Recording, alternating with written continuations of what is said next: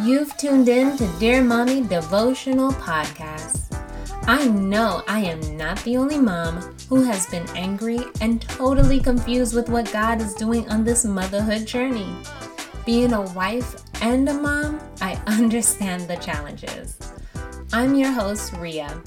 With transparent stories and scripture, you will learn you are not alone and how God is your present help.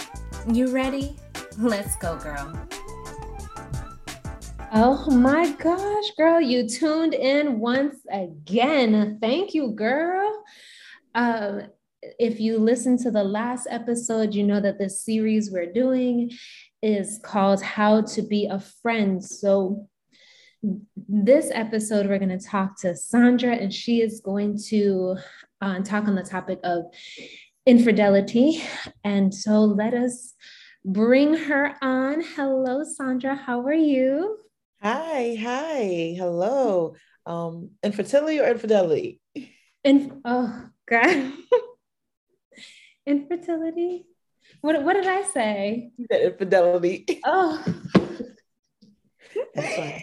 Y'all, I mean, by now y'all know I'm goofy and I'm a mom, so we gonna keep it rolling. Yep. We are talking about infertility tonight.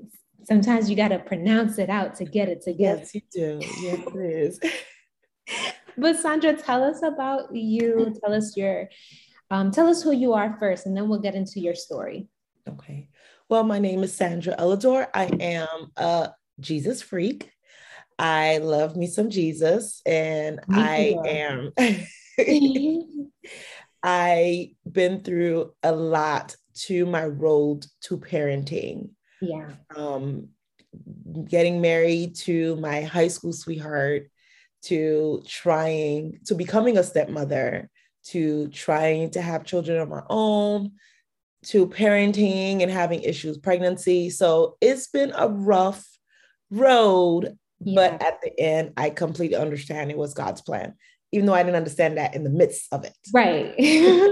you can smile today, but I'm sure in the middle of it, I said that on my last podcast, there's stuff that you go through that now you look back and you're like, oh, God, I'm grateful for the lesson, but I mean, you could have taught me another way. Mm-hmm. Yep. Let's keep it real with Jesus really quick. Like, Lord, any other way? That was the only method. Yes. Well, so tell us, how did you even learn? Tell us about your infertility story. How did you even learn about it? How did that happen? Well, when my husband and I, my boyfriend now, then, which is not my boyfriend, got together, he already had a child prior, and we basically immediately became a blended family. We did in high school, separated, and then got back together as we got older. And I became an instant mother. Yeah. However, we still wanted to have our own. So I figured, hey, we already have one, so that early on of the marriage that everyone say, hey, let's wait for a year, 2 years before we start trying. We're like, you know what? That's not the case here. We already have one here. Yes. Let's start trying at the very beginning. I wanted a honeymoon baby. Hey, that's what I wanted. Just knock it right there and then, right? And that didn't happen. 2-3 months, nothing. 6 months. Okay, what's going on? Yeah. Told the doctor I was under the age of 35 at that time. Yes. And if you're under the age of 35, the requirement is that unprotected sexual intercourse for a year. Okay. Over the age 35 is 6 months. So since I was under, the doctor said, we got to keep going, try for a year. Try for a year. Doc, nothing. So my doctor put me on a medication called Clomid, and find out that it was affecting me by giving me severe pain to the point when I take it, walking was an issue. Oh no. I had a hard time walking.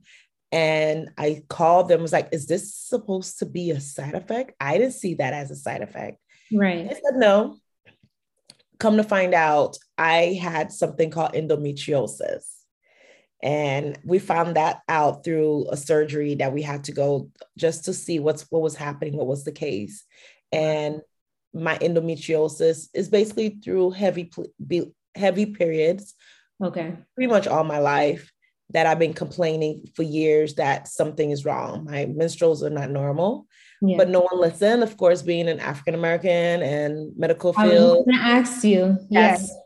That's a completely different podcast episode. Listen, a whole spiel about that. Yes. Mm-hmm. And I no one listened to me, and come to find out, I ended up having endometriosis, which blocked my tube.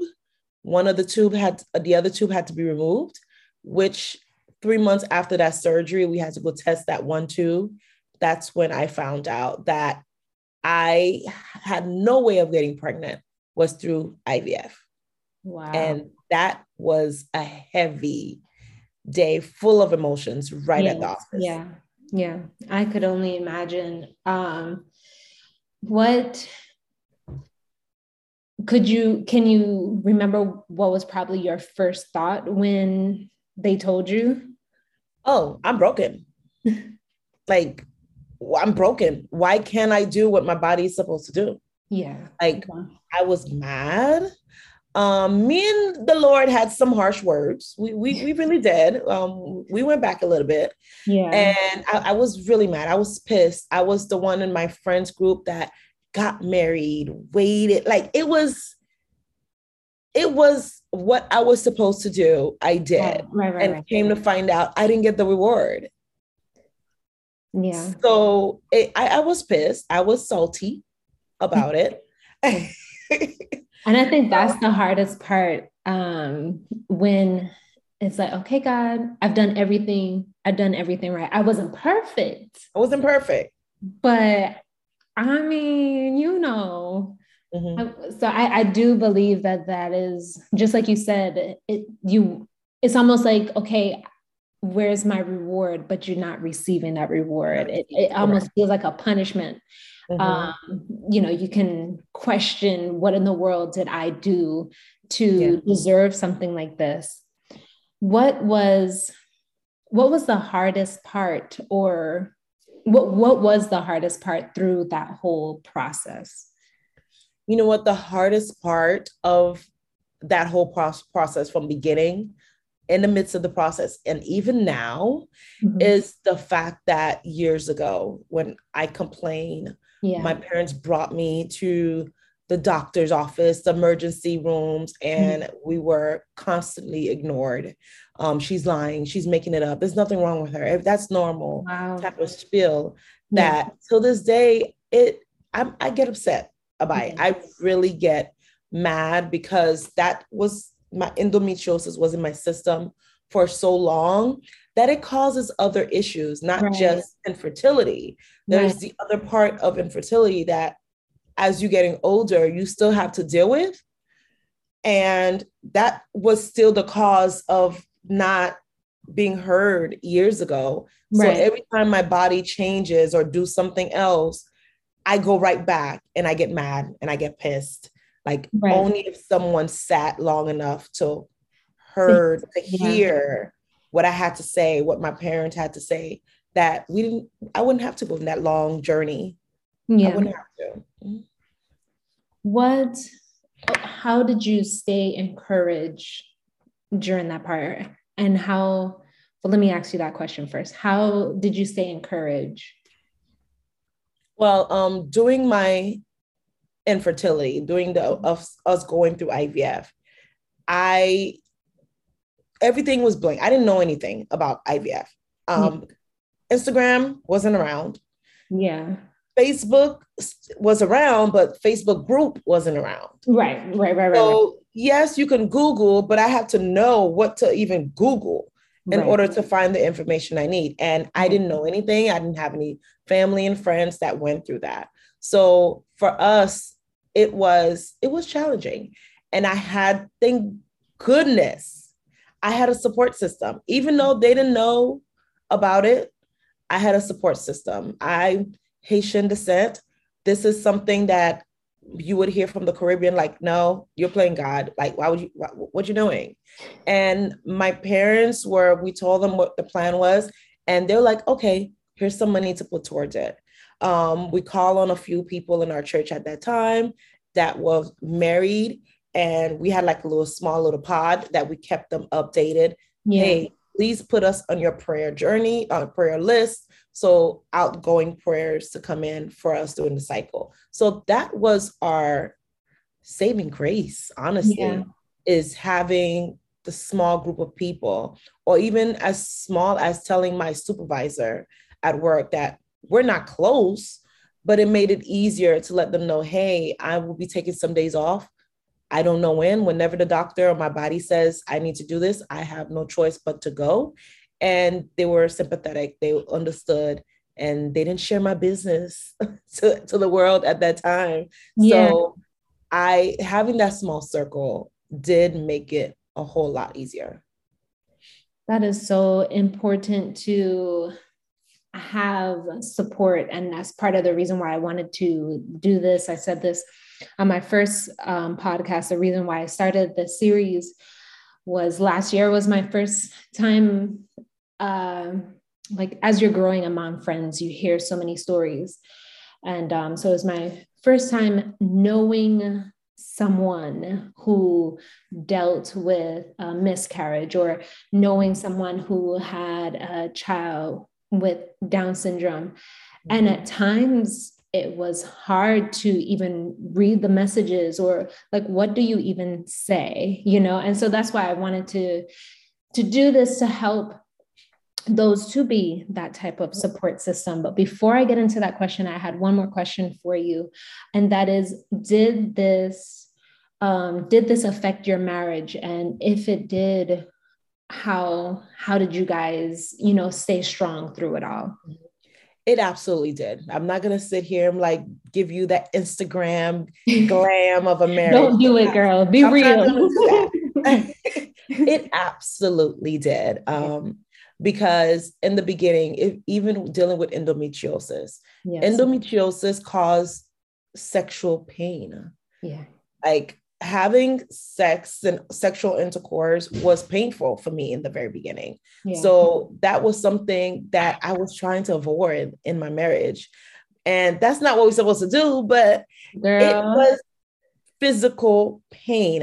Yeah. And it would last for like 3 days. So my husband was ready to go. And I'm like, I'm still recovering from the last one. So like, give me another month. Give me another month. And I'll, so yes, it just caused that in the beginning of our marriage. But we talked it out. Eventually I was able to like, look, I'm not trying to be distant from you. Yeah. This is what's going on. And I had to process it because honestly, I didn't know what was going on. Yeah. This was just what was happening. But it's when you start making the connection, it's because of your endometriosis. Yeah. And now you have surgery. Now you got to heal from the surgery. So it's a lot. And that's a lot mentally as well. It's really not just physical. You're dealing with a lot of emotions. You're honestly the first woman that I can connect with in that area. Like after my husband, I left my honeymoon still a virgin. I end up having this thing called a imperforated hymen. So basically my hole was smaller than a baby's Q-tip. So there was no entry. Yeah. And it was very, very painful. So it's almost like a traumatic experience. And it's hard for you as a wife to, you want to be a good wife and you feel like you can't do that. You feel like your body is letting you down. And I'm only going into this because I feel like these stories are sometimes rare. And I pray that whoever is listening, if they're experiencing the same thing, just know you're not alone. Oh. And those open conversations with your husband and letting him know, I don't fully know what I'm experiencing. Because I've probably, I know for me, I've never known another woman to had experienced painful sex like I did, or go through what I did. So I don't even know what it looks like. I feel like I'm alone in it. So I don't, but having those honest conversations and letting him know whatever you think you feel is so helpful. So I'm really happy that you went into depth of that, because it's so necessary. I feel like a lot of marriages, and I ask that in particular because children will test your marriage. Oh, child. And the process even to get there, even after you get there, your body is now healing after having the child, and all of these things that you're going through, it is going to test your marriage. But just like you said, having those open conversations are so needed. It's needed. And sometimes we're so scared that he's not going to really understand. Like, how can I explain this, especially if I don't even understand it? So I'm still processing it. I don't know. Is this normal? Does everybody feel this way? Right. Everybody's glorifying sex, and I'm over here trying to run away from it. Like, is this supposed to be normal? Right. So it's when I have those conversations. And sometimes if you have to bring your doctor in for those conversations, it's okay. Yeah. But he was able to understand and looked at triggers or even some face expression during the process that he's like, oh, you okay? You okay? Yeah. So that conversation brought the intimacy back. And you figure out along with your doctor what you need to do. But you are not alone. No. But definitely have those conversations. Right. And that's intimacy as well. Having those types of conversations, it grows your relationship stronger when, especially your partner, your husband understands. I tell people all the time, and I think people understand it once they listen to this podcast.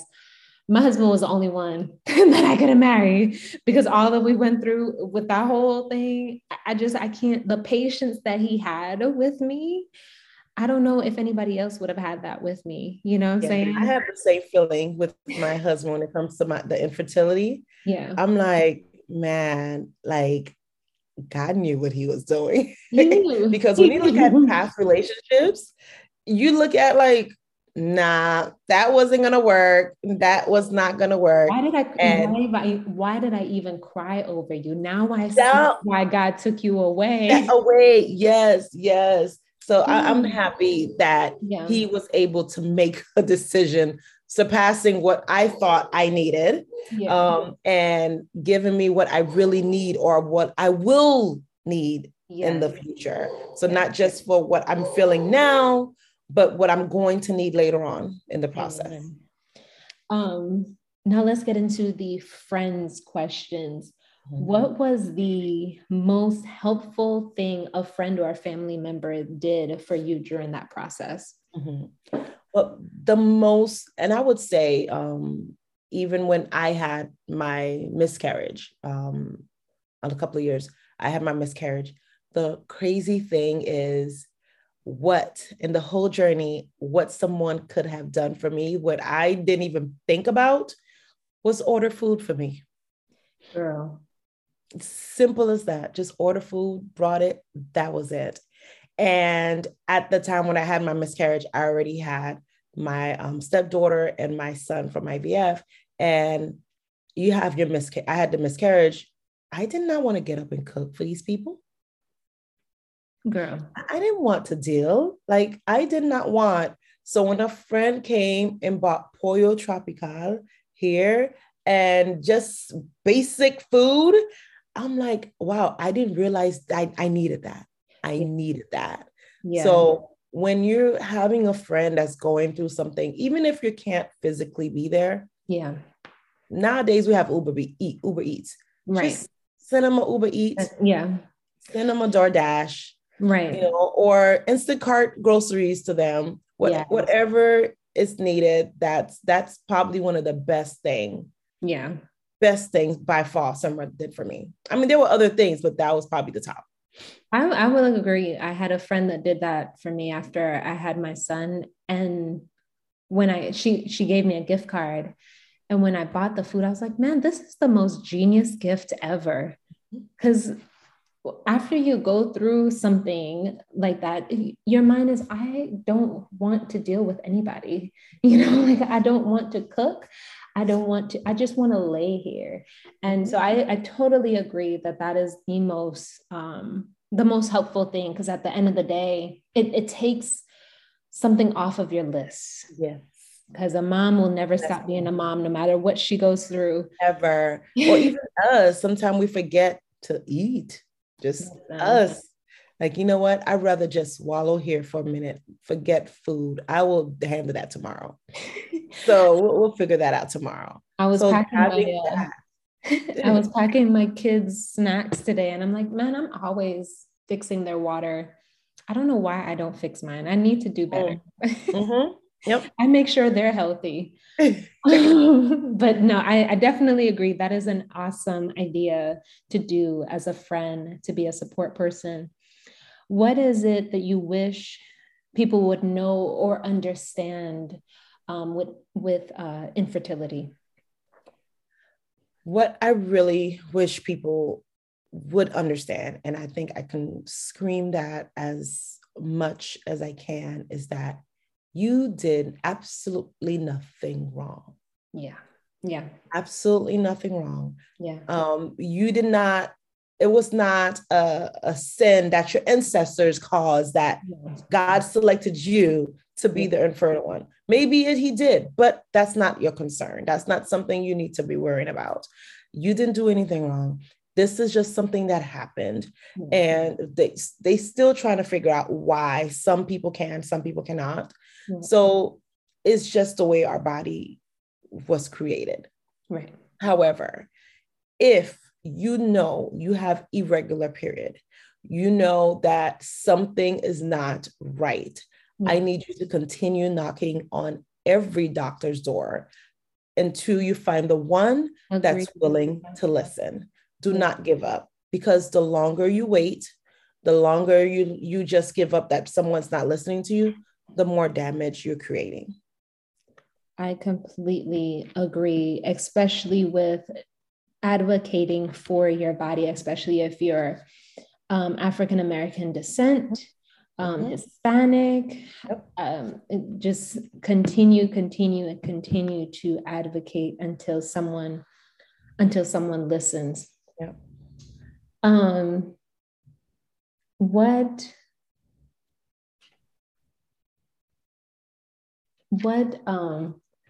of course I can't find the question that I wanted to ask you. What is it? Oh, that's it.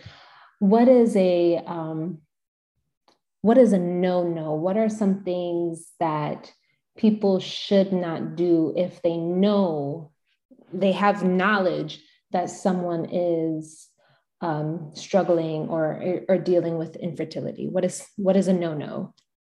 Stop asking them when they're going to have children. Where's the offering plate? You just stop asking. And that's if you know they have infertility issues or not. Yes. Someone's wound is none of your concern. Yes. Stop asking, because you don't know what it is. Maybe the person decided they don't want to have children at all, and they're okay with that decision. Who are you to try to change their mind? If someone is struggling, and it's private matter. So every time you're asking, why are you taking so long? Hurry up. You know, those eggs are going to dry up. Like all of these things, you are literally stabbing that person. That person is screaming help from the inside, but outside they have a face like, they're giggling away, but they can't wait to run to a corner and crawl into that hole. Yeah. So you're not doing any justice by asking that question. Just wait and see. Just wait. Right. If they bring it up, okay. Right. It's none of your business. Just sit there. Yes. That's it. Period. Period. End of story. I completely agree with that. I remember after I had my daughter, I dealt with so much postpartum depression that when someone would even bring up the question, is this it? I would cringe. Of course, this is it. Like, I'm not trying to go back to, of course, you know, you have patience because not, if it's a stranger, you know, they don't know the whole story, but sometimes I wish people would know it's not as simple as you got married, you have a child, and that's it. No, there's so much that goes behind motherhood, getting to the journey. And when you ask that question, you don't know what you're triggering for that woman. You don't know if she's going home and crying about it, or that question is continually playing in her mind. So I completely agree. Let's stop asking the question. It's 2022. We can let that go. We could have left that in 1990. 99. Like, just close that whole door. It should have been shut, sealed. But for some reason, people are still asking that. So just stop, because you don't know what mental capacity that person's in and what cycle you are allowing them to fall under. So just stop asking. I understand we just want to know. We just want to know where that information is. I just need to know. What difference does it make? Like, just stop asking. When the time comes, they will let you know. That's the most important part. They will let you know, especially if you're friends, they will let you know. They will let you know. And I feel like there's certain friends that you would know when that question is possibly appropriate, depending on conversations you may have had. But especially for strangers, just let it be. Newlyweds, if they just got married, don't even ask it. Let them enjoy marriage. Let people bring up the topic. Let them bring it up. But Sandra, thank you so much for doing this podcast with me today. Before we end off, can you tell us, you mentioned earlier that you do have a son. When did you have him, and was he your IVF baby? Yes, my son now is 8 years old. He is my IVF premature miracle.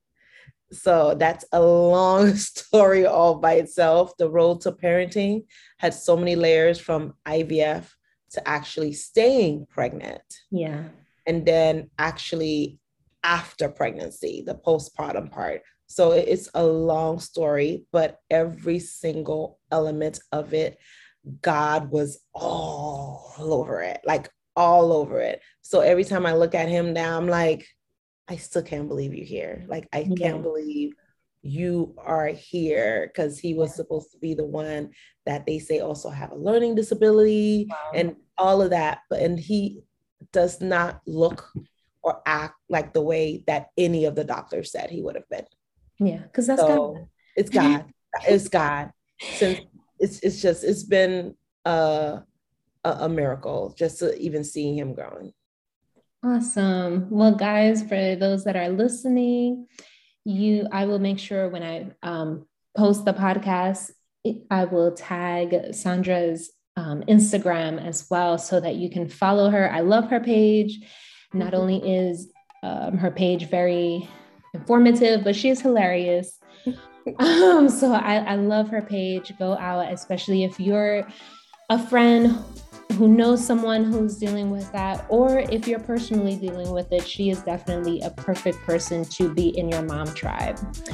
Thank you guys for tuning in. Like always, you know I love you, and there's nothing you can do about it. See you next episode.